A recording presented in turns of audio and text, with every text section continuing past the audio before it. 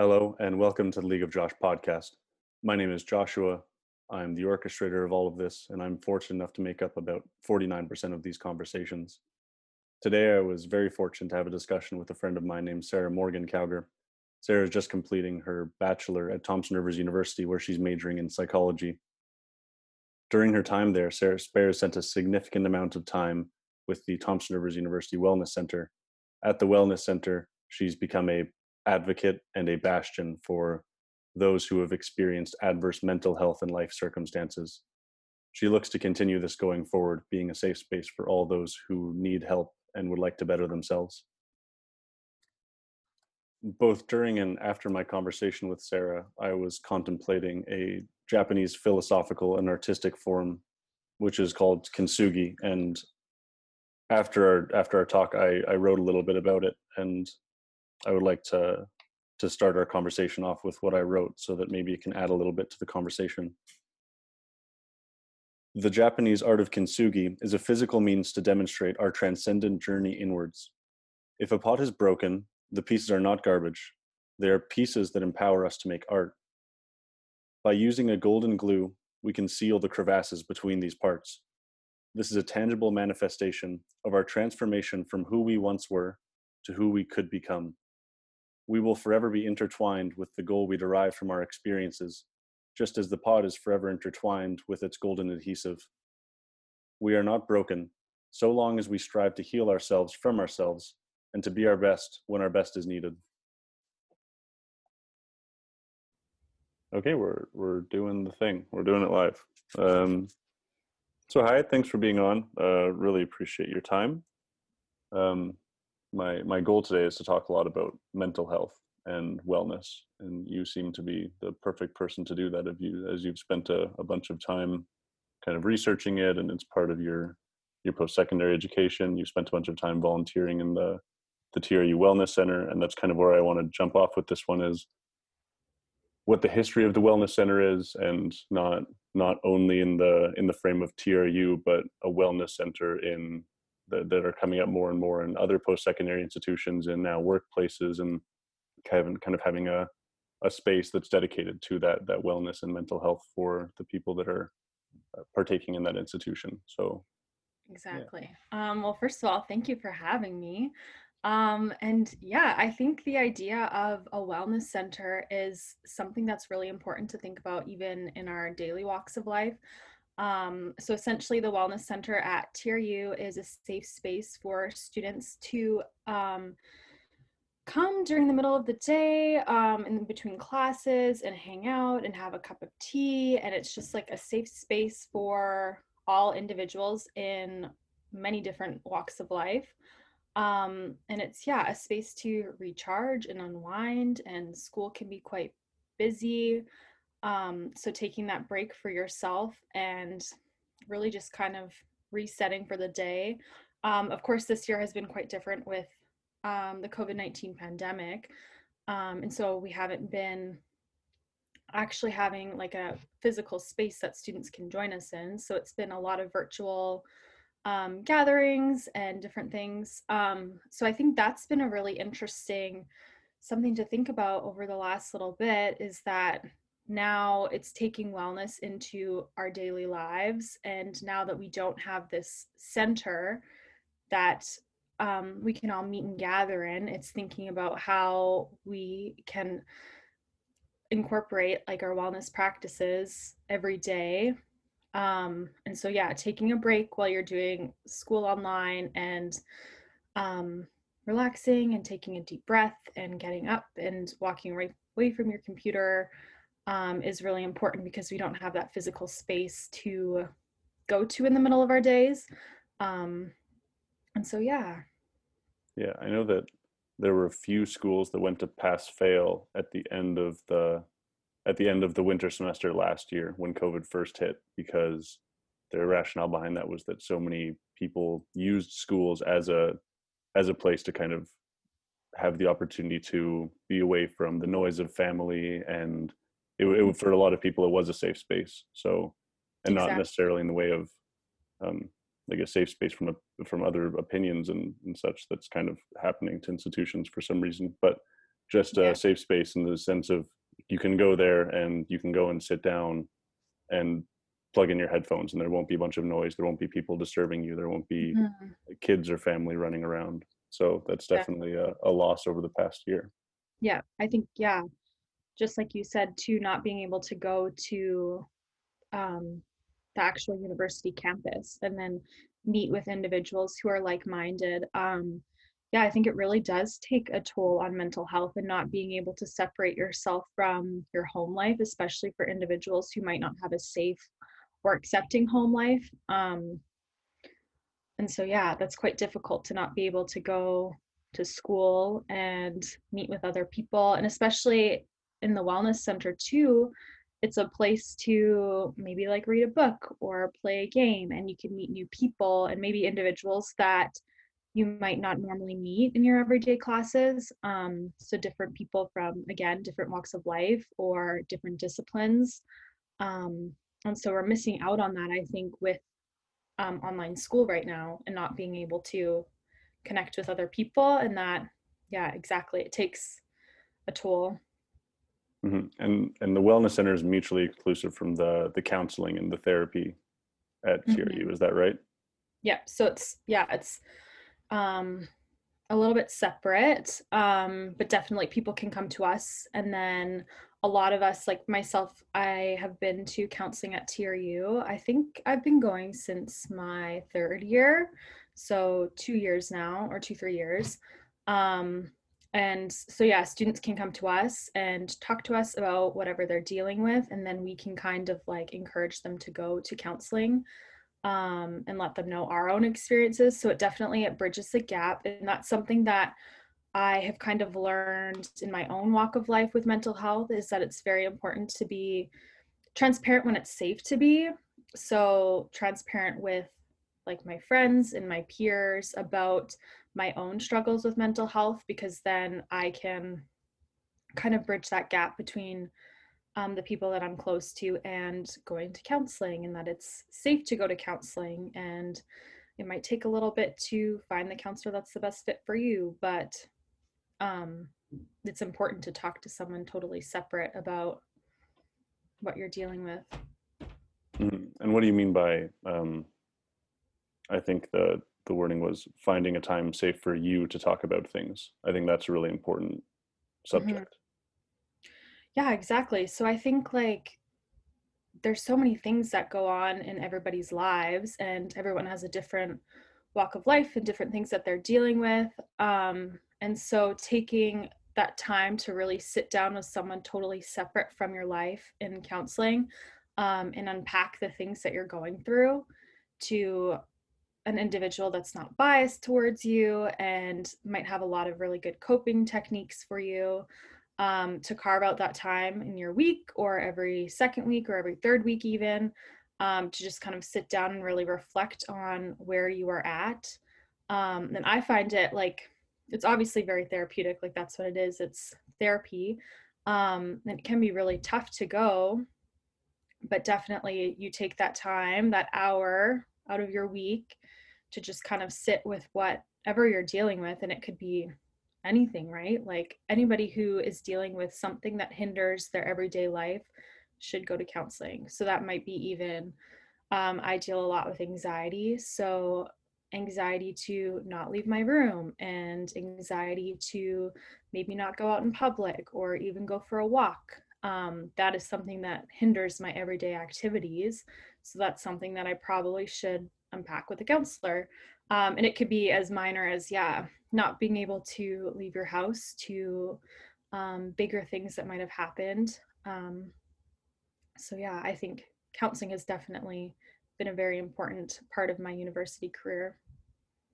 Yeah, I started to go to therapy after my during at the beginning of my fourth year. My coach had Mhm.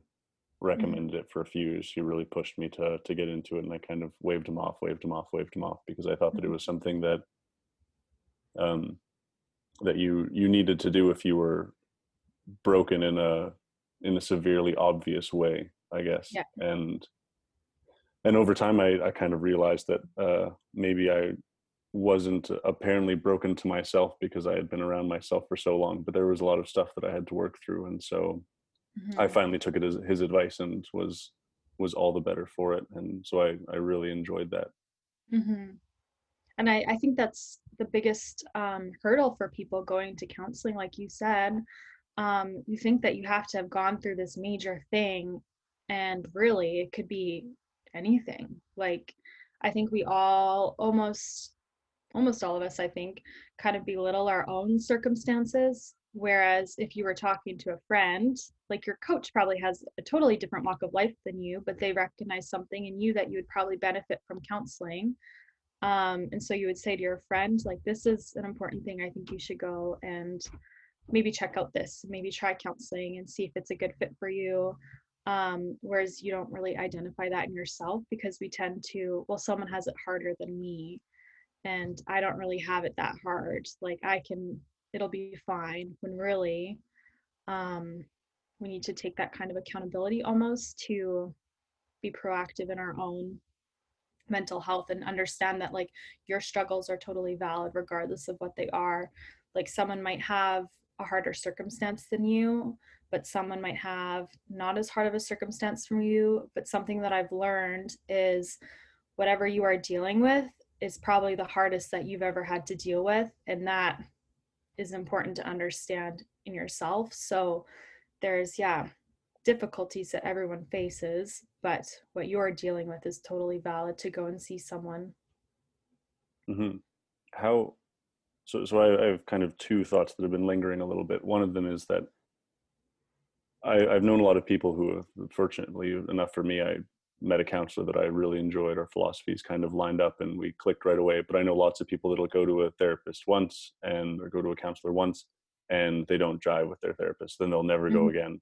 And how do you how do you stay resilient to that maybe one time negative experience and then continue to go back and see other therapists and try other people out? Yeah, so this is, I think, yeah, this is quite difficult for people to go to counseling because usually the first person that you see is not going to be the best fit for you, or they might be, right? And so that was kind of my experience. I went to one counselor, I think in first year, and it was not a good fit for me. And all the things this counselor was saying to me, I was like, that does not um, make sense, or that is not actually my situation. I think they might have been misunderstanding where I was coming from. And then again, a few years later, before I really had identified my anxiety as anxiety, that it was something that I needed help with, I went to see another counselor, and again, it wasn't a good fit for me, and the things that they were saying almost kind of took away from my experiences. But I know people who have really enjoyed both of these two counselors that didn't fit for me. And then I ended up going to another person who was a good fit, that was recommended to me by a friend. And I went to this third counselor, and they were a perfect fit for a few years. And so I think it's just understanding, especially at a place like TRU or probably lots of different counseling offices, they might have similar philosophies, but there is different counselors out there for different people. And I think it is quite difficult to look for the one that fits you the best. But it's kind of the part of the process. And the two counselors that I went to see that weren't a good fit for me, there are still things that the one counselor said to me that stick with me, in a way that are really beneficial. So it wasn't a long-term fit, but there are different practices, um, and what am I trying to say here? Like, different ways of coping that it didn't fit for me in the time, but I still remember the things that this counselor had said to me, that I do find useful to this day. So long term, it wasn't a fit, but there are still the little silver linings of things that you can kind of take. And I think that's another really great thing too, is you might find a counselor that's the best fit for you, but you might not always have a good session with them. Like, sometimes you might really jive with your counselor and it really fits, and you feel really good. But then other times you might leave the session being like, I don't really think that person understood what I was like getting at, or I don't think they really, maybe the counselor gave you some advice, or not advice, like they don't give advice, but they give you techniques to apply to your life. And maybe they gave you a technique and you're like, I really don't think that's going to fit for me. I can't apply that to my everyday life. And then you might leave even a counseling session with someone that you really feel comfortable with, and it didn't click that time, and that's totally okay too. So I think it's definitely like pursuing a friendship almost, right? Hmm. Like it's not a friendship with your counselor, but it's like you hang out with a friend one time and you're like, oh, this person's like kind of cool, like I like what they're about. And then, or maybe you hang out with someone and you're like, oh, I don't think this person's like a good fit for me. Like I can't see us being friends more than acquaintances that I say hi to in the grocery store kind of thing. And that's totally like fine. Like there's people in life that we fit with and there's people in life with that we don't. And you can also grow in and out of counselors too. Like I was seeing a counselor for a while who was the one that I really enjoyed, and I was dealing with something in my life that this counselor was a good fit to help me work through. And obviously, like this stuff still comes up for me every day. The things that I went to this counselor for aren't completely resolved. But then I was in a different phase of my life and I didn't feel like this counselor was a good fit for me. And I wanted to see someone else and see what they had to say about my circumstance. And so I switched counselors. Hmm. And then I learned totally different new perspectives because each counselor has something different to bring to the table, right? So I think you're not stuck with one person. Um, and like I said too, it's kind of like finding your friends or finding someone to pursue in a relationship. You kind of have to just feel out the waters a bit and kind of decide who seems to be a good fit and then try them out for a little bit. And if it doesn't work, then you totally can switch to someone else. But I think, yeah, it's really hard to not get discouraged during that time. Um, but yeah. Yeah, it definitely seems like something that you have to persevere through a little bit before you're able to find someone that really fits. Just like you said, in any relationship, friendship, you're not going to become best friends with the first person you meet every time you meet them. Mm-hmm. So I think that's definitely something for people to think about. And the other thought that I had percolating was how do you maybe recommend to a friend to see a counselor if you believe that it would potentially help them, but they're a little bit resilient and not. I don't mean in the sense of pushing them to go and see a counselor and kind of having an intervention and telling them they have to go and see a counselor, but maybe a friendly way of telling them that a counselor might be good for them without maybe implying that they have some serious psychological damage. Exactly. I think again, this is like anything. And I learned this from, so you can lead a horse to water, but you can't make it drink. Hmm. Um, and I think that's really important to think about. And I learned this a while ago too, in my walk with faith. And you can plant seeds for people, but you can't decide what they're going to do with that, if they're going to grow the plant or maybe they're going to let it sit for a while. Um, so you can kind of like encourage people and share your own experiences, but don't expect someone to totally take your word on it and go for it right away. So like with that analogy there, you can give someone seeds to for a plant and they might put it in a shelf and forget about it, or they might go ahead and plant it right away, or they might plant it and then not necessarily water it every day. Or they could totally forget about it and then come back to it and maybe plant some more seeds. um, so really it's about kind of giving seeds to people and being like, kind of start them thinking about something that might be beneficial for them. So I think that's, like I was saying at the beginning, um, of this recording, that I tend to share my own experiences with the people that I feel safe with and the people that I'm comfortable with, to be like, this has really benefited me in this way. And I've had friends like over my university career that I've like shared, and you don't even have to be transparent about like sharing what you talk about with your counselor. It's simple as like, oh, I have a counseling appointment today, or I can't meet with you during that time because I have counseling. So then later, if that person feels like they are interested in counseling and they're not really sure where to start, then they know, oh, I remember that Sarah goes to counseling. I should ask her about her experiences or what counselors to go to, etc. Right? So it's kind of just like giving those seats to people to kind of start them to think about it on their own, because it's very difficult. It's like anything, right? Like you can't just shove things down people's throats and be like, this is really important, you need to do it, everyone needs to do it. I think being transparent with people about your own life allows them to know that this is something that my peers are doing. And then when they come to it on their own terms, they know that you're a safe place of someone who's also experiencing going to counseling. And they can kind of do it on their own time, essentially.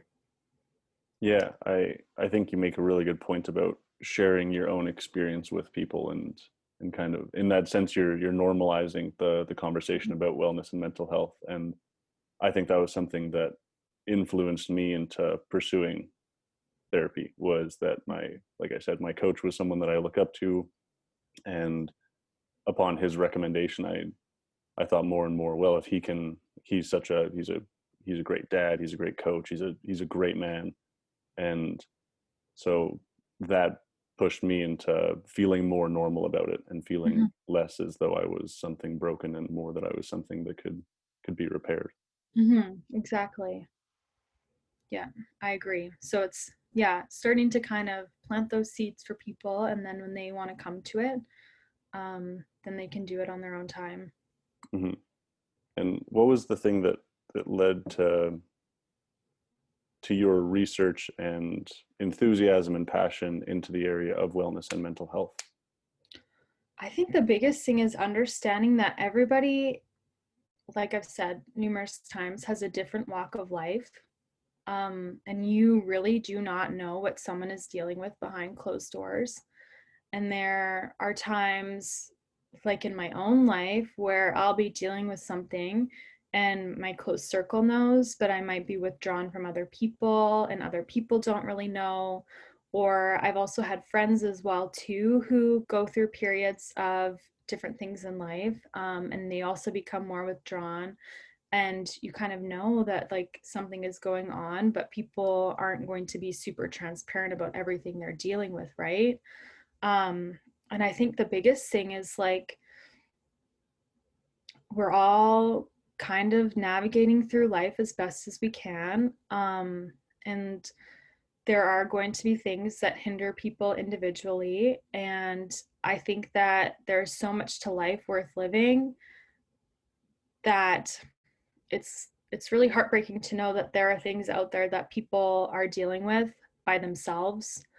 um and I think definitely like that's something that makes me really passionate about this area of work and wellness. And I don't know what I'm going to do after my psychology degree, but I know it's going to be in some sort of area of helping other people, um, and individuals, because everyone's dealing with something behind closed doors, um, alone. And I don't think that anyone should have to deal with anything by themselves. Um, and again, too, like we talked about at the beginning, there's people who don't have that safe space to go to of the university campus anymore, or the wellness center, or maybe the multi-faith chaplaincy. Like we don't have these resources available, I guess, like in person anymore. So I think that's been something really highlighted through this pandemic of like bridging the gap for people and encouraging others that there is support out there. And just kind of, yeah, I think there's just a lot of things that people are dealing with that they don't know that there's something out there for them, um, to, yeah, feel better about themselves in any way. So that could be like anything, struggling with mental health and anxiety, individuals in the LGBTQ plus community, individuals struggling with addictions, anything really, people struggling with their own faith. and not having this kind of safe space to explore it, because wellness encompasses every single one of those things, right? Um, and yeah, kind of looking at ways that we can break down barriers for individuals to feel more comfortable at accessing resources, making resources more available for people, and making them more normal. Like I Hmm. said, it's as easy as just being like, I have counseling at this time, like I can't meet with you, or I carry around a naloxone kit because it's a part of harm reduction. Um, and just kind of sharing that sort of things with people, or being transparent about being an ally for individuals in the LGBTQ plus community, so that my wellness practices are being um, carried out through the rest of my life, so that we can be safe spaces for other people when it is again their time to maybe start unpacking the things that they're dealing with themselves. Hmm. Yeah, that definitely makes sense. I'm wondering what you, so because I'm someone that withdraws very heavily when I'm dealing with things, and I actually enjoy that quite a lot. And Mm-hmm. so I'm wondering if there's maybe a way that you've found that is helpful in setting boundaries, so that maybe people don't consistently check up on you and see if you're okay. Because I'm someone that, like I said, if something happens to me, I normally shrink down to a group of maybe my family and a few friends that I end up talking to every single day. And like right now, I talk to my friend Randy literally every day. We have a 2 or 3 hour phone call every day, and we just talk about books and life and kind of the things that we're going through, and how we're growing, because I think that's a big part of kind of dipping down into that state of withdrawing, is that you're preparing yourself to grow a little bit more maybe. Mm-hmm. And so I'm wondering if there are any, how do you set boundaries around yourself and around other people to let them know that you're okay, because that's something that I have to do, is make sure that my friends that aren't within that inner circle do know that I'm okay, and so that they're not constantly budging in thinking that I'm maybe in a very dire state of mental health, Right. and allowing them to still be within my circle but not in the immediate circle, especially when I'm going through the a bit of a growth session, I would call it. Mm-hmm. Yeah, I think that's a really important thing that you bring up. Um, just in that, yeah, we do need these periods of growth, right? And sometimes you have to dip into these low lows to come out stronger than you were before, with a better understanding of yourself as an individual. And so I think, again, it's like you said, having your small core group of people and sharing. So, like for myself, I have my family and my partner and a best friend that I talk to every day. And then those are my people that I'm very transparent with. And I'm someone who I close down and I might not leave my room as much, but I'm very transparent still with those individuals. So again, it's allowing for your close circle to know exactly what you're dealing with, but the outside the rest of the people don't need to know. And so say you have like your core group of people, like you and I both described, but then you have kind of this like outer sphere of maybe closer friends who you don't speak to every day, or acquaintances and whatnot. And it's okay to set boundaries and be like, I am really not doing well right now, or I can't make it to this whatever. So like I can't make it to this Zoom friend hangout tonight because I am dealing with stuff. And I think that is again something that is slowly becoming more normal, to be like, I am not okay. And people don't need to know, are you physically ill? Are you dealing with something in regards to your mental health? Are you super anxious right now? Are you going through a depressive episode? Um, and just sharing with those individuals, like, I am not okay right now, but allowing for your core safe people. And it doesn't even have to be as many people as we described, like having one individual know, like, I am not doing really well right now. And it could even be like your roommates, the people that you live with, to kind of check in on you. Um, but the rest of the people don't really need to understand until you've come out of that growth period and you're ready to share with everyone what you were experiencing. So I think that kind of leads into something else as well. It's totally important to set boundaries with people, and they don't need to know what you're going through as you're going through it. But again, for the rest of us, on the outside, so for myself, I have certain relationships with people where one of my really close friends, I know when they're dealing with something, just by the way that they're more withdrawn, their responses to messages, but we have the rapport where I can check in on this individual and be like, hey, how are you doing today? Like, did you eat something? Did you go for a walk? Like, how are you doing? And they can be very transparent. So again, when that individual is maybe ready to share what they're going through, or maybe if they need encouragement because they need more help, then I'm that safe person that they can come to. So I think, again, it's building rapport with your core individuals, but also respecting people's boundaries. So again, I know not to check in on this individual every single day, every second, micromanaging how they're doing, but every couple days, send a message, and see how they're doing. But that's the rapport I've built with them. So yeah, it's really kind of checking in on your people, but also respecting their boundaries as well. So if someone doesn't reply to your message, unless there's real cause to be concerned, like say that person always messages you back at a certain time and they haven't messaged you, definitely, but also respecting other people's boundaries, especially during this time, like you don't know someone's dealing with. So allowing for your people to know that you're there for them, and they can come to you on their own time.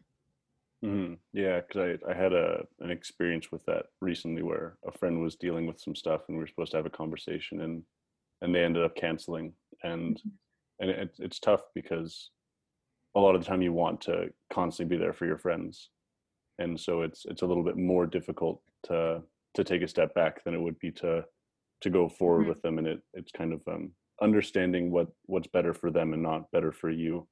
I think that's an interesting part of it. Mhm. And not managing other people's walks of life and their journey with their own wellness and mental health. It's just being there for those individuals, because then I know with my group of people, when I'm going through something, I can go to them.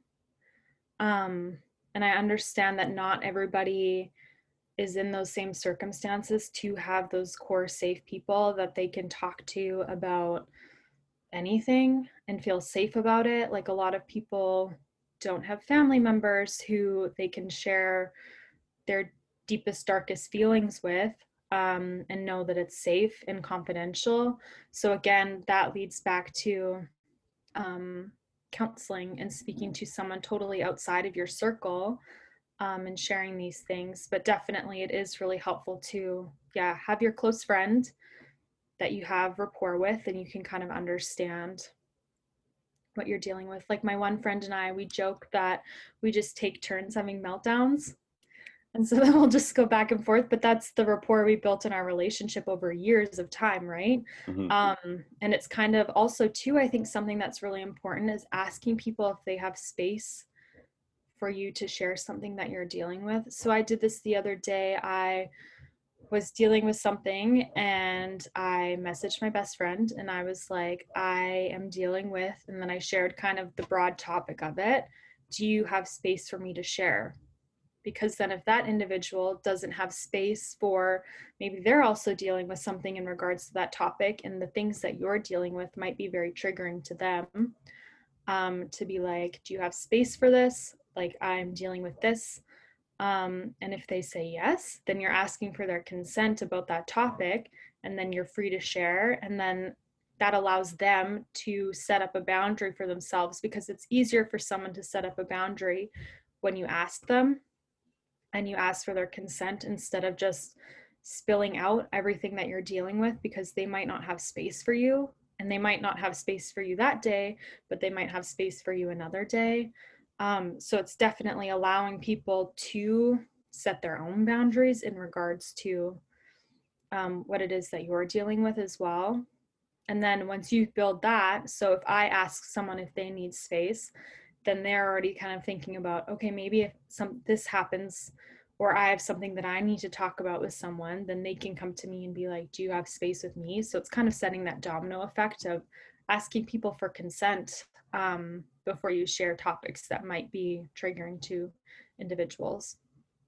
And as someone that's hyper agreeable, how do you say no to that kind of stuff? That's a very, it tends to be a very difficult situation to be in. I often found myself as the team psychologist for lots of groups that I've been in, and Mhm. so yeah, you're totally right. It often gets very draining, and it's really tough to consistently be at a low battery and have people pour into you, maybe, or they're not necessarily pouring into your glass of happiness and joy, but they might be pouring in and just venting about stuff, and sometimes it's difficult to continuously experience that. And Mhm. so do you have any recommendations on how to say no to that? Oh, this is something that I'm working on too, and saying no and allowing others to say no. So, Hmm. like I said, if you start asking people, do you have space for me? Then they're allowed to say no. And I think it is very difficult to say no to people, especially when we really care about our individuals. And I think in my friend group, for example, this has been something that over the past couple of years, we've all really been working on in our own individual walks, but saying no and allowing the other person to say no and not being upset about it. So if someone cancels on a social event, not being upset because they didn't have space, um, they didn't have the capacity for it. So it's like it's totally okay. Or if someone comes to you with an issue, um, allowing for them to say no to you, um, it kind of makes it a little bit easier to say no to other people. And then I think once you build that rapport with your individuals of you can say no to each other, it makes it easier, but it's a little bit difficult when it's um, someone who might not be in that close circle. For example, my one close friend, um, once I asked them for help packing, and I was moving, and I was like, would you be able to help me pack? And this person saying no is something that they were working on at the time. And my friend said no to me. And I was like, you just said no to me. And I was like, thank you for like honoring your own boundaries, and saying no because you either they didn't have time in their day or they didn't have the space for it, or they just didn't have the mental capacity to join me that day to help me pack. And so I think it's allowing for like to get kind of really excited over those wins with your people, and again honoring individuals boundaries. So that day I was like very proud of my friend for saying no to me even though I really needed help packing, but they had said no to me and I was like, this is a personal win for you, like that's so good. um so I think, yeah, definitely, like as individuals we need to honor other people's boundaries, and then hopefully that could be helped in return. And I think too, having resources on hand, like I am not able to hear what you're dealing with today because I have my plate is already full. But here are resources that you can refer to. Um, and I mean, there's definitely circumstances where, regardless about how full your plate is, if it's life or death, right? Like dropping everything for your like your people. So I think this conversation is not really about that, but it's about like the everyday kind of things of I don't have space for this, or it could be Right. anything, right? But definitely life or death things, like absolutely. I wouldn't be like, oh, my plate's full today, I'm really anxious. Like if someone's dealing with something and they need whatever, um, at that moment, definitely.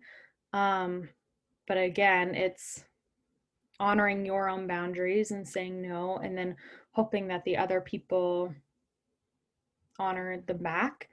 Um, and like I said too, like allowing other people to say no to you because then you kind of build that rapport because if someone is safe to say no to you, then they would feel like you're safe to say no to them, if that makes sense. So, Yeah, absolutely. but I definitely think there's people that often take from our cup, and you know that you don't have the rapport to go back to them. And if you need to vent about something, you don't have that kind of two-way relationship. And those, I think, are friendships that we need to reevaluate. Like I have my set group of people where I know I could go to them with like anything, if they have the space for me, and that they could do the same to me. And it's kind of evaluating your circle and making sure that you know that anyone could come to you with anything, or you could go to anyone in your circle with anything. And how do you address those relationships? I don't know, it's super difficult. I Hmm. think over time too, especially with the pandemic, it's made it, especially in my own life, very apparent who my people are. Like the people that I reach out to on a weekly basis, that is my core group of people. And then I all like, of course, like anyone, we have acquaintances on the outside, that I would say hi to in the grocery store, or I would check in with on social media or whatever, but they're not my core individuals. And this is something that I have been very lucky with in university, that all of my people, um, we've all been really great to each other about that. But I have had friendships in the past where it's like, I don't feel like this is a two-way relationship. And then it's maybe not necessarily the hard friendship breakup, but it's slowly starting to distance yourself from individuals who, aren't there for you as much as you are for them, I guess. Hmm. And because I think it's really difficult in those times when it's not really an event of, hey, do you have space for this? And then you say no. Um, that's easier. But I think when it's kind of over time of, I feel like this person is constantly taking from my cup and they don't have room for me to share what I'm going through with them. Just kind of distancing, just over time, and maybe not, yeah, going to them with as many things, and just kind of slowly weeding them out. But I think it is really difficult to do, but it's something that like I've had to learn over the course of becoming a young adult, that not all friendships are meant to last forever, and you might have different friends for different things, right? um, like we both have our core groups of people who we can go to with anything, but then you might have friends where you go to a party with, or friends that you like to go on walks and chats with, but you wouldn't necessarily, bring them into your home or hang out with them all the time. Or like we have friends for different things. It's kind of, yeah, I think this was a really difficult topic to address, but I think it just comes with time. Hmm. Yeah, it's kind of the natural selection of friendship. You just have Hmm. friendships that slowly erode away over time because you're not giving back to each other in the same way, maybe. Yeah. Yeah, that's a good way to look at it. The natural selection of friendships. Like, Yeah, mhm. very Darwinian. Yeah. Um, what are some means that what are some tools and ways that you've come to address your own mental health over time, and recognizing maybe when your own cup is not full and when you need to take time, and different tips. I know that there's a meditation room at TRU that it was kind of my getaway place when I was taking a bunch of classes and doing a lot of stuff. So that was a big thing for me, was meditation and that form of escape. And I'm wondering if there are any things that maybe the Wellness Center recommends or that you've found throughout your psychology degree that have helped for you. Yeah, I think I am envious of people who are good at meditation. That's something that I find really difficult, to just kind of sit down and like refocus. So that hasn't necessarily been in my practice consistently. I wish it was. That's probably something I should start incorporating in actually. Um, but I think I know there's different cues that I've identified in my life when my mental health is starting to go and it's maybe not in the place that it should be. So, for example, I'm really bad at like cleanliness. So my dishes don't get done as often, or my bedroom isn't as clean as it is. And then that's when I kind of know I'm not doing well, because these things kind of, my organization kind of starts declining. Um, so those are my kind of cues. So I think really getting back to like organizing my space has been a really big one. So keeping things decluttered. I'm even looking around now, like it's not it's not in perfect condition right now. But kind of reevaluating your space and what's taking up your space, because things, if there's clutter in your physical space, there will be clutter in your mind. So something that I've really started practicing over this pandemic is cleaning my room before I go to bed and making sure my dishes are done either that night or I do them in the morning. Um, and so kind of organizing those things in my physical surroundings has really been big for me. And then again, in the last little bit, I have been really working on my bedtime routine, um, and scheduling that time to go to sleep. So lately I've been in bed at 9:30, and that's like my strict bedtime, and then I can fall asleep like Good around for you. 10:30. Good for Yeah, I've you. been trying to be very strict about it, but usually I would procrastinate my assignments and I would leave them to the last minute, and then I'm doing them right before bed, and then I fall asleep while I'm doing things. Um, so like if I'm working on an assignment, it's kind of like, okay, I only have an hour to finish this before it's like I need to go to bed. So that's been something that's really only been in the last month for me, of carving out that time of this is my time to unwind, and maybe reading a book or calling my partner. So then I crawl into bed, my space is clean, like I turn off my happy light, and then you're just kind of like unwinding for the day. So then in the morning, you wake up and you feel totally refreshed. And that's been something that has been major, a small switch in my wellness routine that has been pretty major for my mental health. So again, the first thing that go for me, is my organization. So really trying to keep that in check. So I think it's kind of understanding too what goes for you when you're not in a good place, um, and then incorporating practices to combat that when you are in a better place. So when they start to go, you're easier, like it's a little bit easier to kind of like catch it, Hmm. um, and then understand like, okay, maybe it's time to see a counselor again. Like things aren't like I'm starting to get a little bit stressed out or whatever. And same for you probably too, like taking that time to meditate is super important.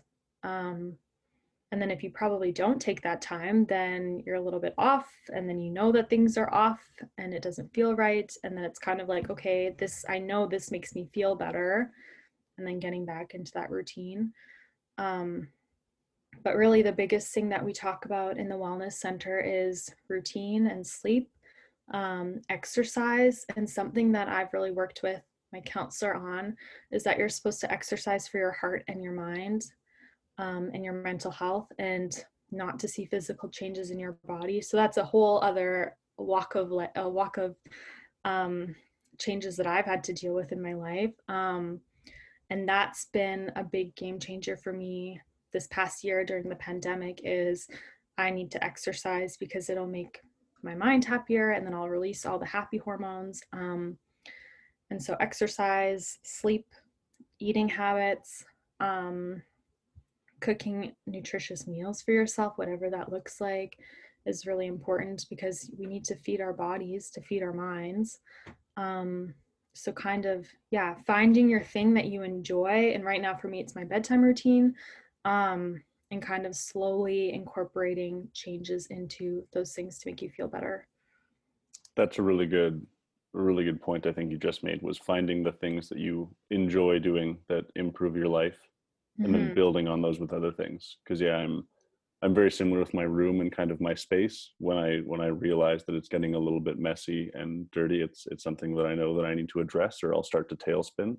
Mm-hmm. And I can feel, I think I'm very aware of my arousal at most of the day, and kind of how much I'm breathing, how I feel, whether I feel anxious, whether I feel like some sense of joy maybe. And so I definitely find that I'm more anxious when I'm checking social media a lot, particularly views on a video, or or my room is messy and starting to get messy. So I think that you make a really good point about finding the things that are maybe number one enjoyable, or maybe number one easy and number two enjoyable. Mhm. So I think a lot of wellness and mental health discussions are being boiled down to these very core elements that everyone can come to, and then kind of branch out from there. So things such as drinking however much water per day, Yeah.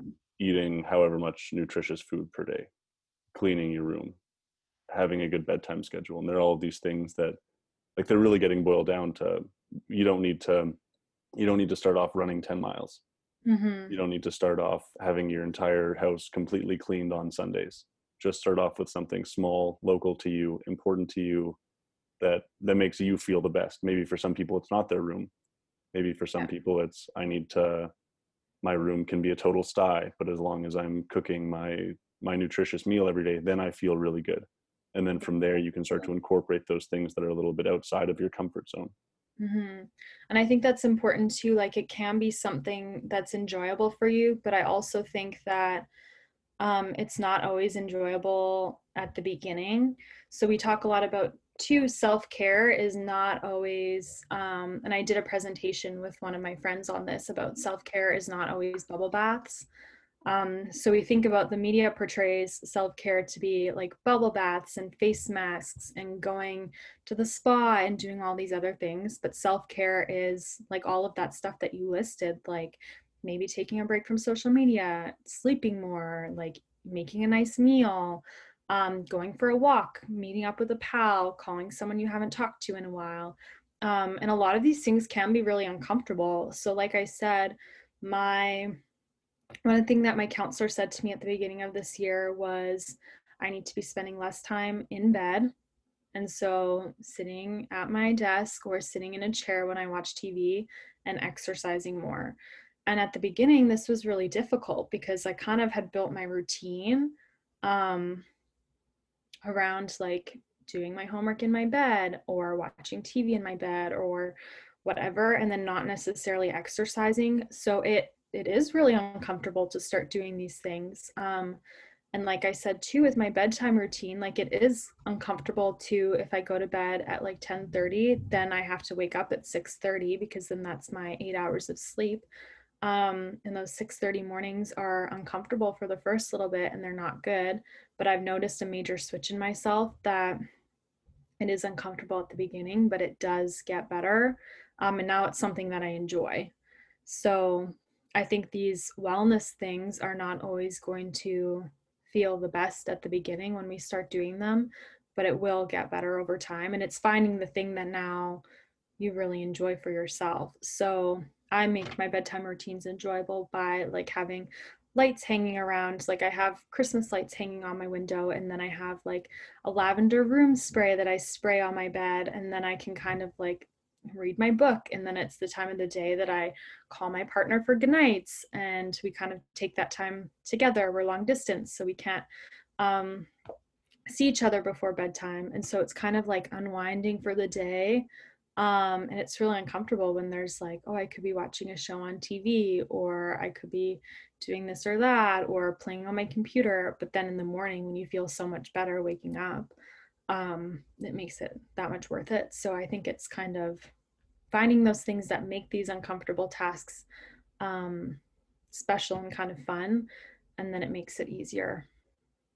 Yeah, that was something that I tried to make apparent in my lecture, was that expanding the sphere of order in your life is to incrementally introduce bouts of chaos, and then you're able to kind of incorporate that and integrate that into your sphere of order. So doing something that's a little bit uncomfortable outside of that sphere of order, and then as you do that more and more and more, then that gets more and more comfortable and that order grows. Mhm. And I think people have a really difficult time with beds, especially in university, where you have your room, and in your room you have your desk. It was something that happened to me. Was I ended up being like, during the last quarantine, I got super isolated in my room, and that was kind of the only place I could really hang out. And I had my desk, and it was right beside my bed. and I would end up doing a little bit of work, and then You're just like, go my and bed's right there. yeah, and I would just go and take a nap. I was like, I'll just go and Mhm. take a nap. And then before I know it, I'm sleeping 16 hours a day. And before I Mhm. know it, I'm super anxious. And before I know it, I'm getting depressed. Yeah. And so I think that that's something that a lot of people struggle with, is not having a space maybe to do work and to separate, this is the place where I sleep. Like, Mhm. I think over time, sleep hygiene, a lot of that will be, your bedroom should be completely dark at night, Mhm. and you should only use your bed. You should only be in your bedroom, in your bed, to sleep and have sex. Those should Yeah. be the things that you use that for. And because you're creating this, you'd say, a Pavlovian conditioned response to your bed. You get into your bed, it means you're going to sleep. Yeah. No, that's an excellent point there as well. And I think that's something that a lot of students are dealing with right now. Like for my example, myself, my desk is in my bedroom, like you said, my bed is right there. My It's always roommate, beckoning.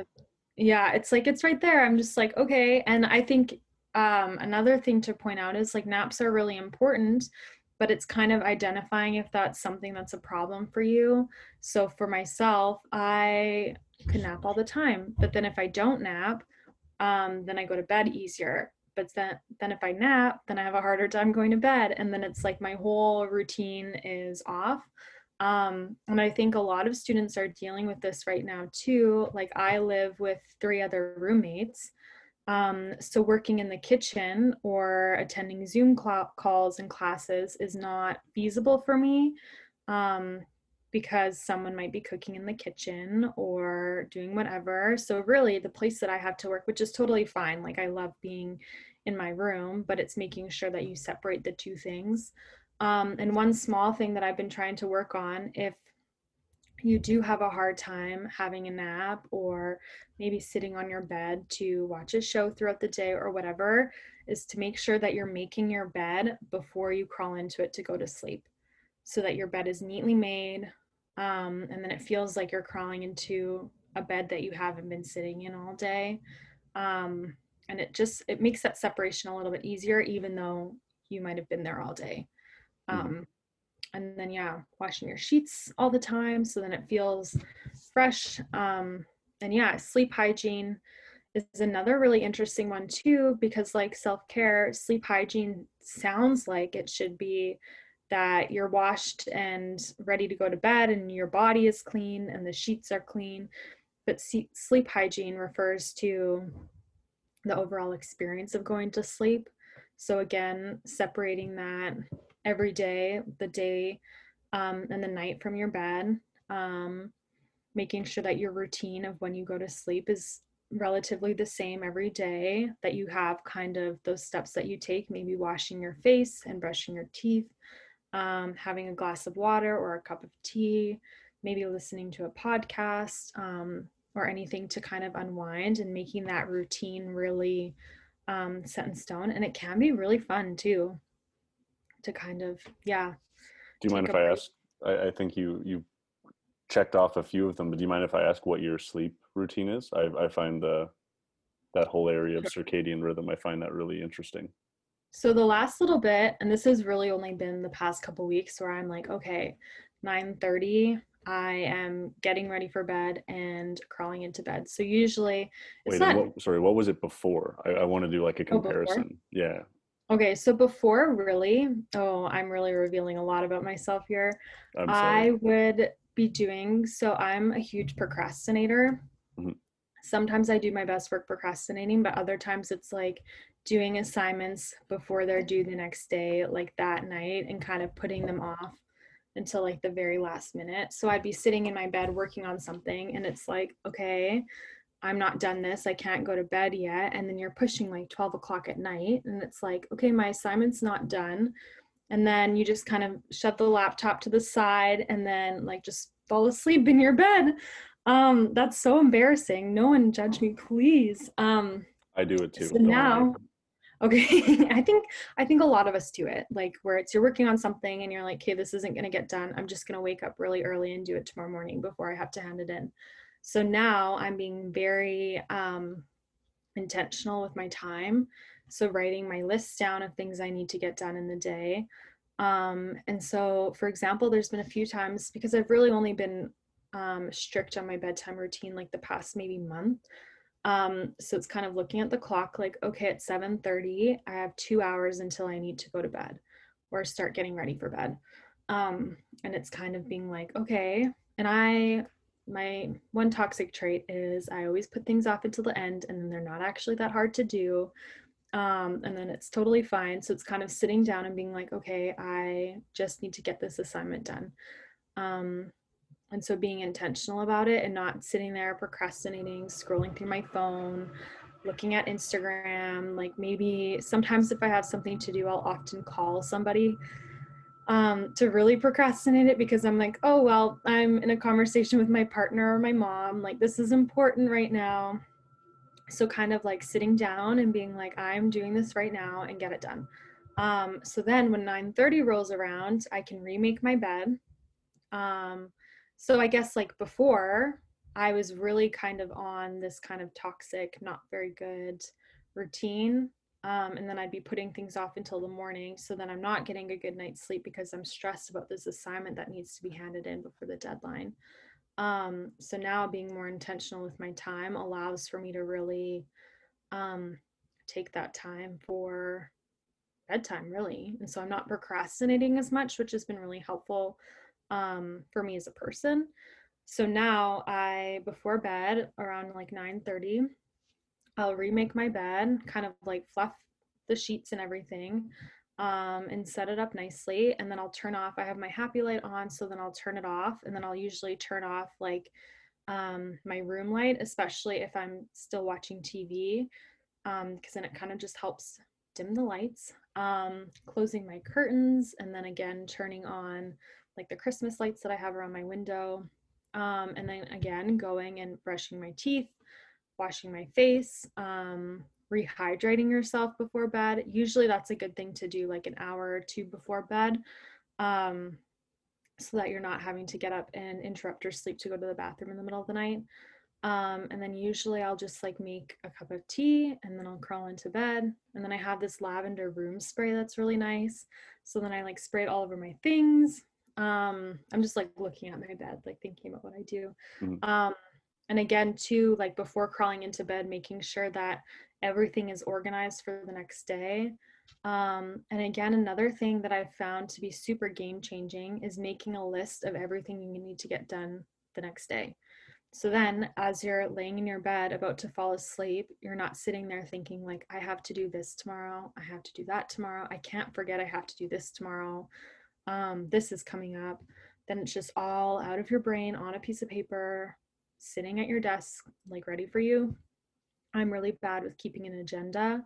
So thinking about like the next day of what needs to happen usually comes out right when I'm about to fall asleep. And so just kind of like having it like down on a piece of paper kind of helps me separate tomorrow with falling asleep today. And I found that to be really helpful. And then being strict again too about I'm going to sleep at 10:30, so I'm going to wake up tomorrow at 6:30. And then when the alarm clock goes off, being strict about waking up. Because usually I'm a big alarm snoozer, and that's not good either because then you end up being waking up with headaches because you've been listening to this alarm go off for hours. So it's kind of like, okay, the alarm's going off at this time, I'm going to wake up, and then I have a better day, and then I'm ready to do it again the next day. So it's kind of like getting back on that train of things. But and yeah, and allowing yourself grace for when you're not totally on that routine. Like last night I was watching a show with my roommate, so I wasn't in my room at 9:30 to go to bed. And then I had taken a nap yesterday, so I wasn't really ready to fall asleep yet. So it's kind of allowing yourself to still go through the motions of that routine, but maybe reading a book for a little bit longer or calling a friend, like I call my partner right before bed, just to kind of talk about the day. Um, and yeah, kind of, yeah, allowing yourself grace for when things do not go according to plan. Mhm. Yeah, one of my old roommates was a chronic snoozer. Mm-hmm. We'd have a 7 a.m. workout and we'd have to get up at 6 o'clock in the morning, and he would set his alarm for 4:30 and snooze it for an hour and a half. Yeah. every 5 minutes. Hmm. And I was fortunate enough to be in the room beside his. So Oh no. yeah, he would wake me up all the time. But I have heard that if people do enjoy snoozing, that if you set a snooze for an hour and a half before, so that you can still complete another ultradian rhythm, so that Oh, you're still going through your sleep cycle. I've heard that's a kind of good way to still snooze but not be a chronic snoozer. right. Yeah, That makes sense. I find that the social jet lag is a thing that I find really interesting. The because a lot of time, like if you have a job where you have to wake up at 7 in the morning every single day of the week, and then you get 2 days off, and those 2 days off you sleep until noon, Mhm. and you're essentially totally you're throwing off your circadian rhythm a lot because of how much you sleep in. So that's something that I try to practice, is waking up at the same time every morning. I Here in Phoenix, they don't a lot of places don't have a lot of street lights, so Mhm. it's quite dark on the streets. So I sleep with my blinds pretty open, and Right.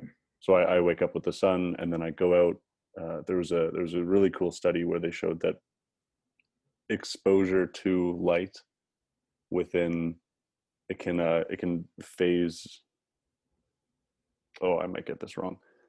Exposure to light when you first wake up or as you're waking up can phase delay your circadian rhythm, so it can actually set it backwards. So Yeah. if you have trouble waking up early, and you, I don't know, you have smart lights. I have a cool little alarm clock that progressively lights up my room. So it'll Oh. start off as really dark, and then it'll get a little bit darker, or a little bit lighter, a little bit lighter, a little bit lighter, until it's an orange light that mimics the sun. Mhm. And so I really like that. And so that's kind of a way that I've found to start waking up earlier, is to introduce light into my environment before I actually want to wake up, so that I can phase delay my circadian rhythm. Yeah. Yeah, I think that's really important to think about too, especially when we're in the winter when it's quite a bit darker until later in the morning. Hmm. And that's when people find it the most difficult to wake up early because there isn't that same natural light coming in through your window. Um, so yeah, that's a really cool thing. I've heard about that, yeah, with happy lights, and then your alarm clock slowly wakes you up with the light, which I think is really cool. But yeah. And what is a happy light? You've referred to that a few times. Referred. Right. So and it's sitting right here. I'm not going to show it on camera because that'd be super bright. Okay. But it's a very bright light. And Hmm. it kind of mimics, I don't totally know a ton into the science about it, but I was born and raised up north. And so even in like northern BC, so even in the winter, when it'll be like -30, we still see the sun quite a bit. So when I moved to Kamloops, my mom was like, okay, you need to get a happy light because it's warmer here, but it's still quite gloomy. Hmm. And there's often a lot of clouds and whatnot. So I got this happy light. Um, and it's basically just like a really bright light. Um, and I turn it on, and it basically kind of, I think it does kind of something similar where it just, when it's not super light out or I'm in a basement room, so there's not a ton of natural light, turning this on, so then it kind of mimics that natural sunlight. Hmm. It's supposed to help for things like people with seasonal depression, um, and whatnot. And yeah, I don't know if it's totally helped, but my room is quite a bit darker. So having it on all day does kind of help brighten my room up a little bit. And then I think it does help my mood, or it might totally just be a placebo effect. I'm not really sure, but Hmm. I do enjoy the extra light, especially in a basement room and when we don't get a ton of sun here in Kamloops in general. Yeah. You're supposed to sit in front of them like 15 minutes a day or something, but I just have mine on all day because my room's not super bright. Mhm. Yeah, I normally end up having to take a bunch of vitamin D during the winter months. Hmm. Yeah, I do too. Yeah, that's an important one that I think we often miss, especially when it's colder out. So we're not really going outside to get the Hmm. natural light on us. I've heard that was a really big proponent to COVID deaths, I was that heard that too. was that Hmm. people weren't getting enough vitamin D. I'm having a friend on next week who is a respiratory therapist, Oh, and so she's been in the thick of things with COVID. So she's been yeah. at Vancouver General Hospital. So hopefully she'll be able to shed some light, pun intended, It's on insane. the vitamin D COVID situation. That would be cool. Yeah. I've heard it's supposed to be really helpful for your brain and memory. So my family was like, okay, everyone needs to be taking their vitamin D even long before COVID. It was like, okay, like if you're not going outside all the time, you need to be taking this. And then, yeah, I think there was like very primary research that people who ended up in the hospitals and were dying had lower amounts of vitamin D. Hmm. So, yeah, definitely. Like, it's a good one to take. Like, I don't think there's any side effects. I would need to look into it if you take too much, but it's like anything. And I think that's another thing that's really important too in regards to mental health and anxiety is sometimes we can be experiencing things because of vitamin deficiencies. And I don't know a ton in this topic, but definitely things like iron deficiency is really common in women, especially people who get periods because you're losing all this blood every month. And iron deficiency can cause you to be really tired throughout the day. And then tiredness and sleeping a lot can cause depression. Hmm. Um, so I think definitely too, like getting all of your levels checked and making sure that everything is good and you're getting enough in your diet and maybe through supplements, and talking to a doctor about getting tested for those things is really important in regards to mental health too, because you might be deficient on something that you didn't even realize that could be causing, yeah, anxiety or depression. Hmm. Especially with so many, I would call them diet fads. There, Mm-hmm. there are tons of diet fads that are going around that end up being somewhat detrimental, not only to physical health but also to mental health. Exactly. Yeah. Hmm. And even like people who don't eat a lot of meat definitely need to look into making sure they're supplementing properly and eating enough vegetables or other things. And for myself too, I do eat meat. And even still my iron, I got it tested and it's still lower. It's not on the lower end, but it's lower than ideal. So that's something to definitely, yeah, keep in mind too, regardless of your diet and not, yeah, making sure that everything is up to date, really. Hmm. Yeah, check with your doctor. Mm-hmm. Cool. Do you want to finish there? Sure. That was awesome. Thank you so much. I really appreciate that. Cool. Thanks I for think that having was me, really Josh. helpful. Yeah, absolutely. Here, I'll stop this so that we can talk a little bit, but I'll stop the recording. All right, bye guys. Bye.